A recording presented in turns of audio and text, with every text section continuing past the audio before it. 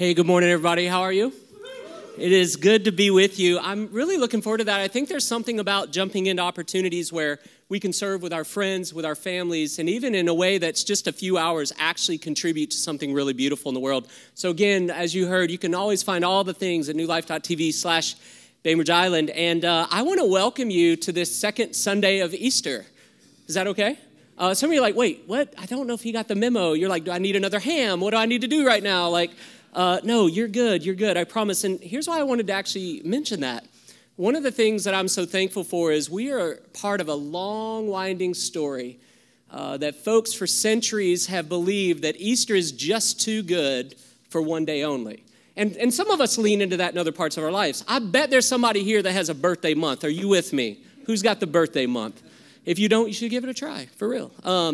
But it's this idea that Jesus followers for centuries have said this thing, the resurrection of Jesus has changed everything. Everything. Death has been defeated, and what could be possible now? And so actually for several weeks from last Sunday, there's this ongoing invitation to just kind of feast, to celebrate, to wonder, to let resurrection set in. And I wanted to mention that part real quick because that's going to help us as we continue today. We talked a little last week. Resurrection takes time to set in. It takes time for us to kind of grapple with its implications. We looked at some brothers and sisters in John chapter 20. John's one of those gospels or biographies of Jesus we have in the New Testament last week. And we saw how Jesus so welcomes us to let the resurrection set in, to reframe our imagination, our minds, our bodies, like everything. And I just thought I'd throw this out as we move forward. There's these beautiful other scenes in the Gospels. I really encourage you even to take a look. Like Jesus even shows up over and over again after that first Easter Sunday for weeks. Matter of fact, there's a scene that I love. It's often referred to as the scene of the road to Emmaus. It's found in Luke's Gospel.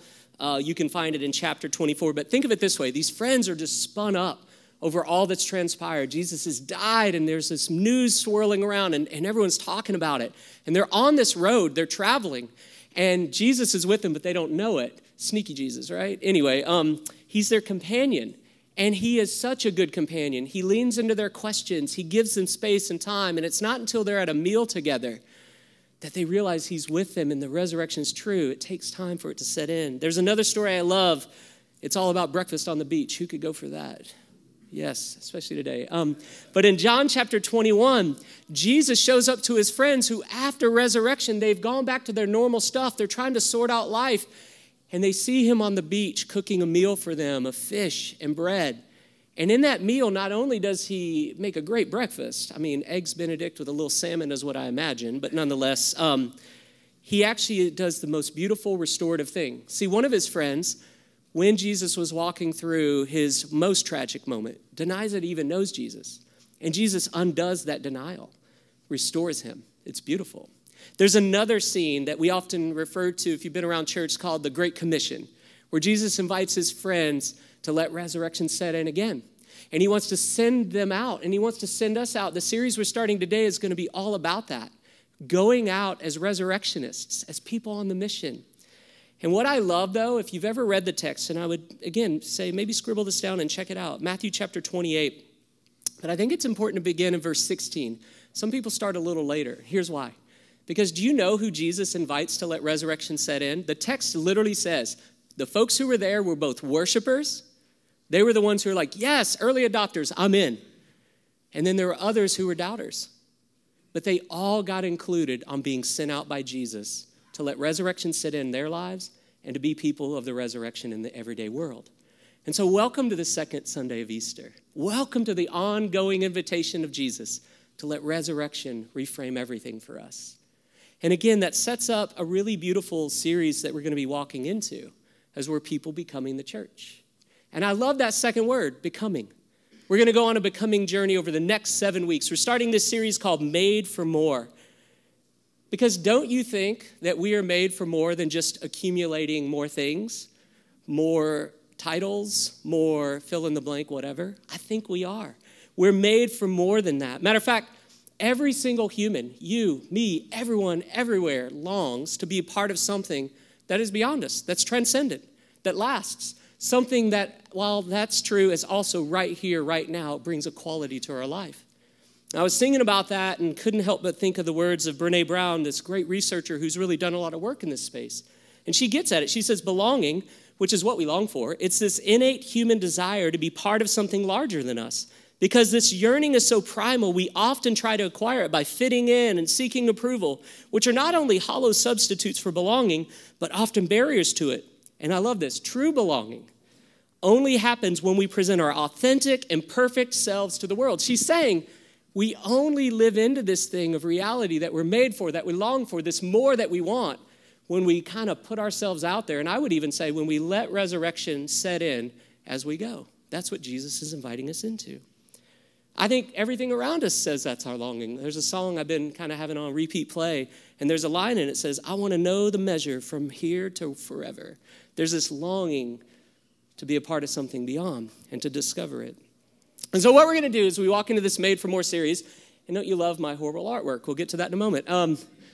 We are going to be looking at three things in particular, and I'm going to start with a question, but they get at these things of identity, calling, and assignment. And I want to take just a moment and kind of put those on the ground because I think they're going to be really helpful for us, not only today, but in the series and for the rest of our lives. This is what we're invited into. And the first question that this series is going to help us, I think, live into over and over again is, who am I? It's a question of identity. Like, who am I really? I was thinking about the great author Ralph Ellison in his classic book, The Invisible Man. He says, when I discover who I am, I will be free. And I think he's spot on. And it takes me also to something that we see in Jesus' life that's actually ours through Jesus.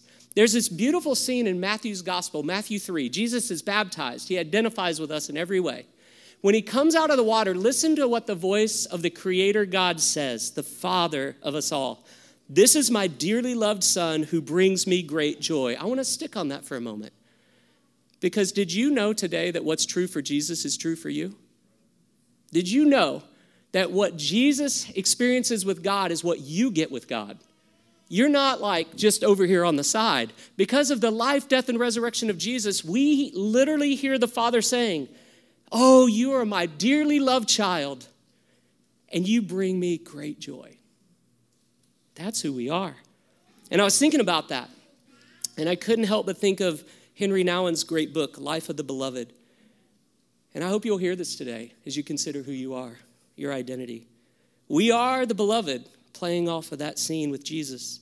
We are intimately loved long before our parents, teachers, spouses, children, and friends loved or wounded us.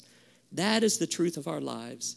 And that's the truth I want you to claim for yourself. And that's the truth spoken by the voice who says you are beloved. Our identity. This series is going to help us lean into that over and over again. It's also going to get at this question, what am I here for?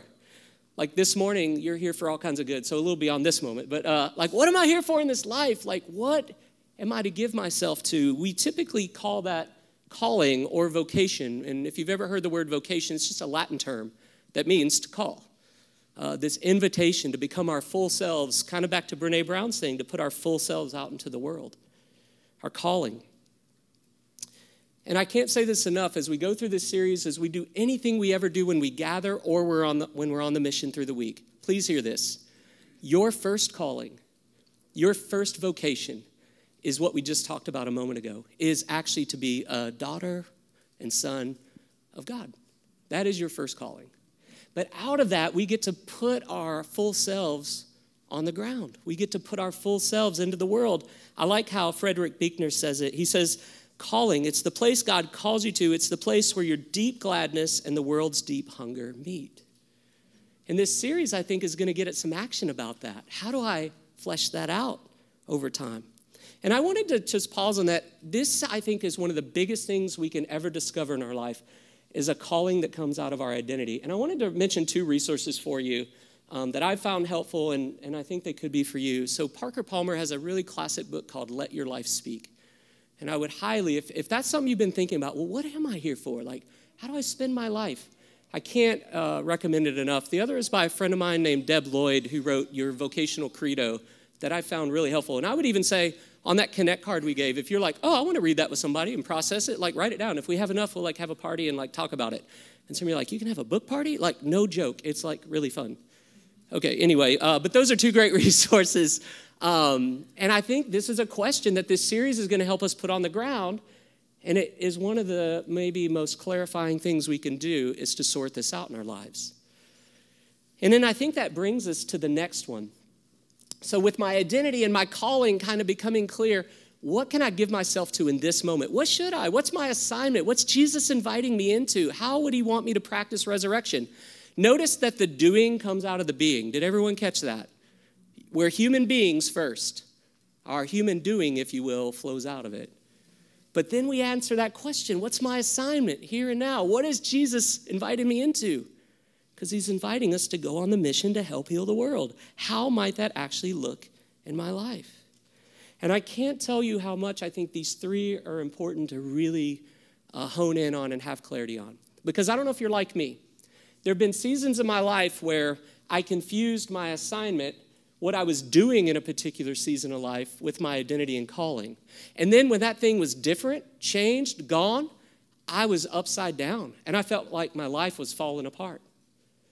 But there's something in this that we're invited into that's more whole, that's life-giving, that I think, again, lets us sort out resurrection for our lives. And so I want to invite you into it.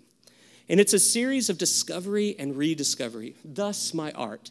Thank you for putting up with it for a moment. So I had two friends that helped me with this, and I wanted to say this. Maybe you're here and you're like, Justin, I appreciate the nature of these questions. They're foundational. Identity, calling, assignment. But I've done that. Like, you might even be tempted to think, yeah, well, could I just gently maybe invite you to consider it from a different angle? So I have two friends that have helped me with this. So my attempt at the mountain scene, did everyone actually see that was supposed to be mountains? And like, oh, right on. Like, I was a little scared, like, if you're going to start seeing, like, shapes of animals and stuff in the clouds with it. I didn't know. But so I had this friend named Bill that said, Justin, our life with God is this terrain of freedom. And he said, envision what that would look like for you. I love getting out into the mountains, a lake, hiking up high, taking it all in. And that's kind of how I envision it. Our life with God is meant to be this terrain of freedom. You can come up with your own picture, and I bet your artwork will be way better. But this terrain of freedom we're invited into the beauty of it. That's what these three things are about. We're invited into the flourishing of it. And then I have this other friend named Ann, and she said, in our life with God, it's not like, yeah, I did those things once. Our life with God is like going to beautiful terrain where we hit the trail, and every time we're on the trail, we see something new. Like, it's okay to go to a destination that's beautiful and do the, like, speed hike, snap a few pictures, and post it on Insta. That's totally okay. But isn't there something else when we go to those places over and over again, and we get to kind of absorb the beauty, all the goodness of it? And, like, maybe this time I started the hike over here, and I popped over here. But maybe next time I'm going to go around this side and take a look and see a different perspective. Or over here. Or maybe I'm going to just jump right in the middle of the lake and see what that's like. Like, the point is, we're invited in this series not to just be like, yeah, I did those three things once, but to revisit the terrain of freedom we're being invited into over and over again. My friend Ann would say it's like circling it. Or the image I think is, let's hike the trail more than once. And I hope that's what this experience is like for you. That God is inviting us into resurrection life, the terrain of freedom. And that's what this series is all about. We are made for more. We are made for resurrection. And so I was thinking about that. And before we jump into scripture, make a few observations and then lean into our first practice. And I will be mindful of our time today. I couldn't help but think of some of the ways that we're celebrating and seeing that already among us. Matter of fact, this week, I had the opportunity on Tuesday to witness the Bell family welcoming a new member into their home as Gregory became a Bell. It was something beautiful for me to be a part of. And as I'm talking about all this, identity and calling and assignment, I couldn't help but think of you guys. Like, you're saying, Jesus, we think this is how we're going to play out the resurrection in real time with our home, with our lives, with our resources. You took in a child, and we're with you in that. As another person who has taken in a child, there's nothing better than having a community that surrounds us in it. But as I witnessed this week, I was like, this is what we're talking about.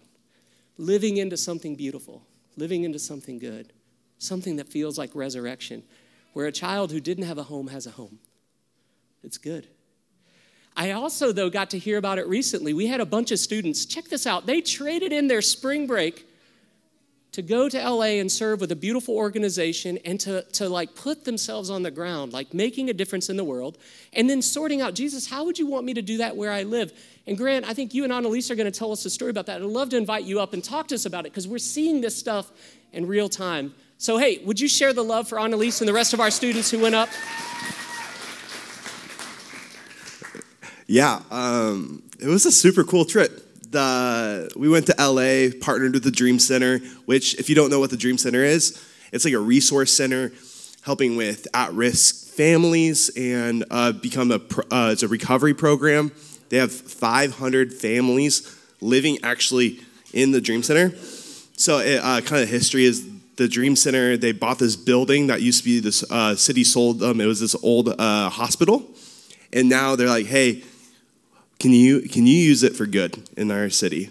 And what we're seeing is, and Annalise will share too, is like the amount of work and the amount of impact they have already. I think it's been 25 years in LA. It's been incredible. And so Annalise, I want to give us a picture. We did this on Tuesday, talking with our students of what does it look like? Here's your trip, and then how do we take this here? But first, give us, what was your favorite part of the trip to LA? Talk to us about that.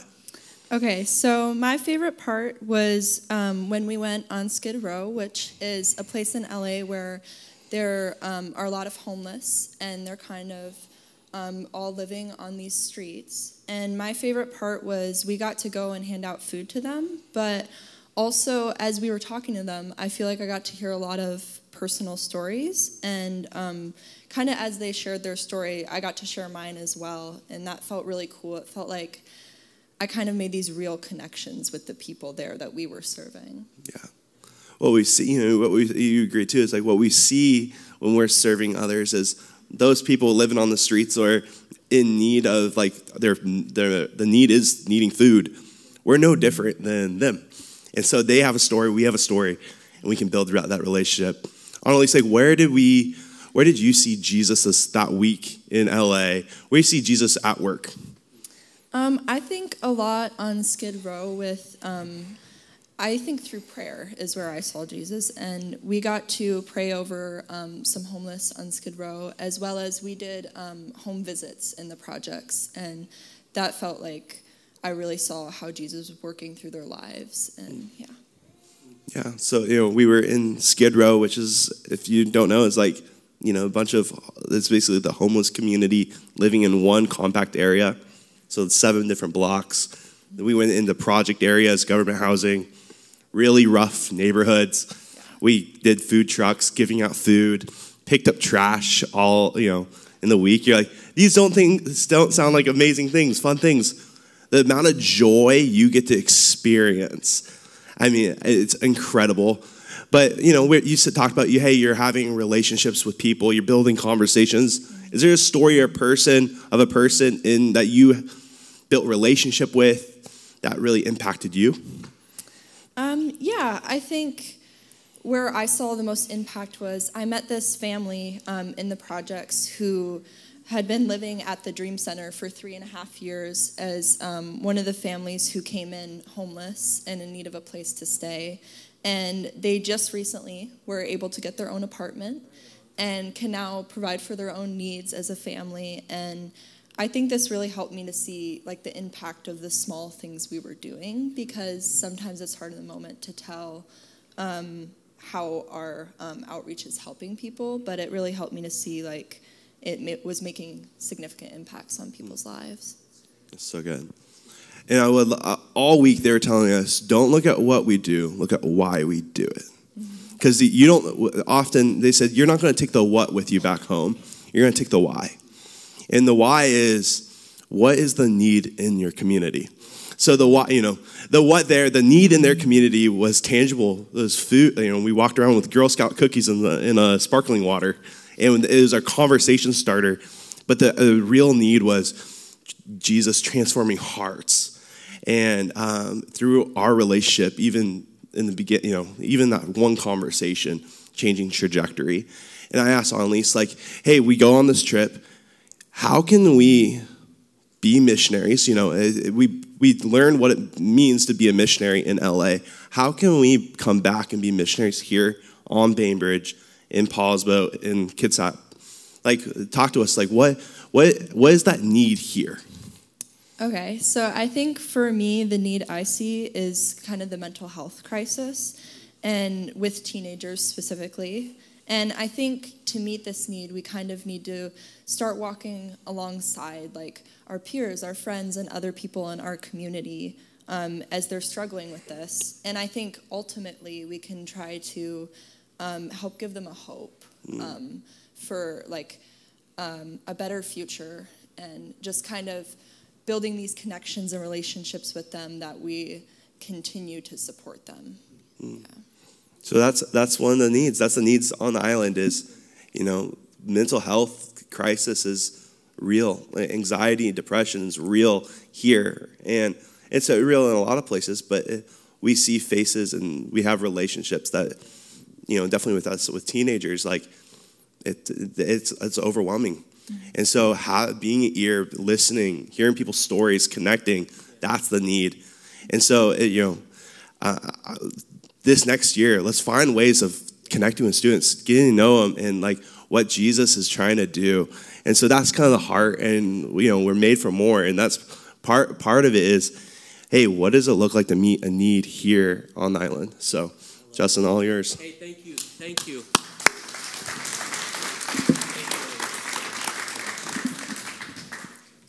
You heard those themes of just being aware and noticing, and then particularly the power of even those connections, knowing another story, sharing our story, the withness of life. This is literally everything we're talking about. Identity and calling and assignment, because our identity is rooted in love. And can you imagine what happens when people who are loved now spend their lives in the world? Loved people can't help but love. And loved people are with others. And I so love that snippet of like, I'm on a discovery journey. I'm wanting to put my life on the mission in the everyday. This is exactly what we're talking about. So thank you again for sharing that. And so today what I invite us to do is the first practice of this entire way that we're going to explore for 7 weeks is this crystal clear. It's an invitation to follow Jesus wherever he leads. And I think we even heard that quality. We're noticing, we're paying attention, and now let's follow and act. And so what I'd like to do, would you read this text with me? And then I want to share a few observations and then send us out with something that I think can be really formative for us as we lean into this together. It's going to be on the screen, but would you lend your voice and read out loud? You good with that? Oh, yeah, I knew it. All right, here we go. So the following day, John was again standing with 2 of his disciples. As Jesus walked by, John looked at him and declared, "Look, there is the Lamb of God."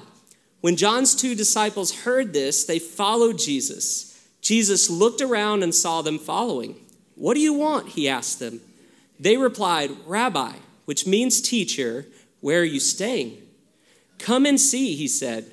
It was about 4:00 in the afternoon when they went with him to the place where he was staying, and they remained with him the rest of the day.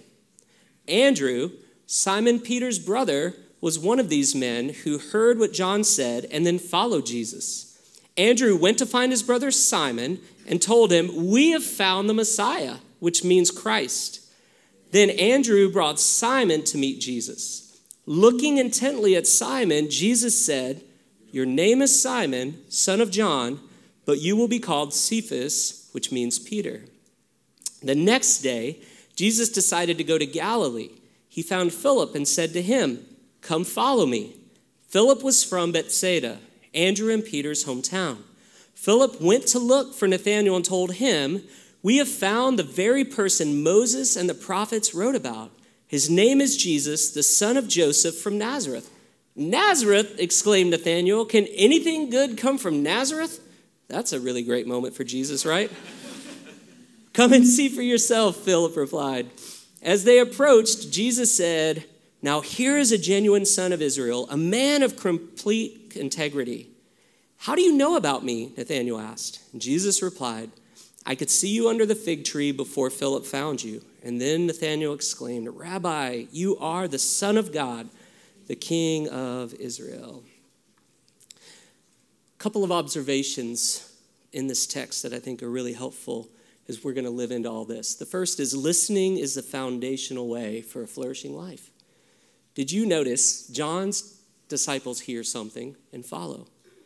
Jesus asked a question and then he listens. The disciples listen to Jesus' invitation, and the text says they spend the night with him. This listening posture is everything if we're going to go on this path towards becoming people of the resurrection. I was thinking about Dietrich Bonhoeffer, who says we are silent, practicing listening. We're silent at the beginning of the day because God should have the first word. We're silent before going to sleep because the last word belongs to God. And he says this, silence or listening will have its effect on the whole day. What would it look like for us to enter into a season of listening? If you're anything like me, noise can fill so much space. Noise that I choose, noise from within, but we're invited to practice the way of Jesus, and part of it is by taking up the way of listening. Think of the impact listening can make on us and the people we're with. I was thinking about that and couldn't help but remember this line that I love, love, love by Alice Freiling, who says, intense listening is indistinguishable from love, and love heals. Listening is foundational to the flourishing life. The second thing I think we see is this. What do you want? That question, it is a foundational question for disciples of Jesus to consider and process with Jesus. Why would I say it's foundational? Well, this story is about Jesus calling the first disciples. And this is the first question Jesus ever asked to disciples. Its first place gives it a sense of priority, a sense of prominence. And Jesus keeps sharing this same question in different ways throughout the Gospels. This is everything. Matter of fact, if you're kind of familiar with the biblical story, it kind of reminds us of something we hear early in the Bible story. Matter of fact, the first question God asks, where are you? What do you want? Jesus seems to be wanting to meet that deep desire. And I just want to say this for all of us. Did you notice desire by Jesus is welcomed, not avoided, not maligned? Welcomed.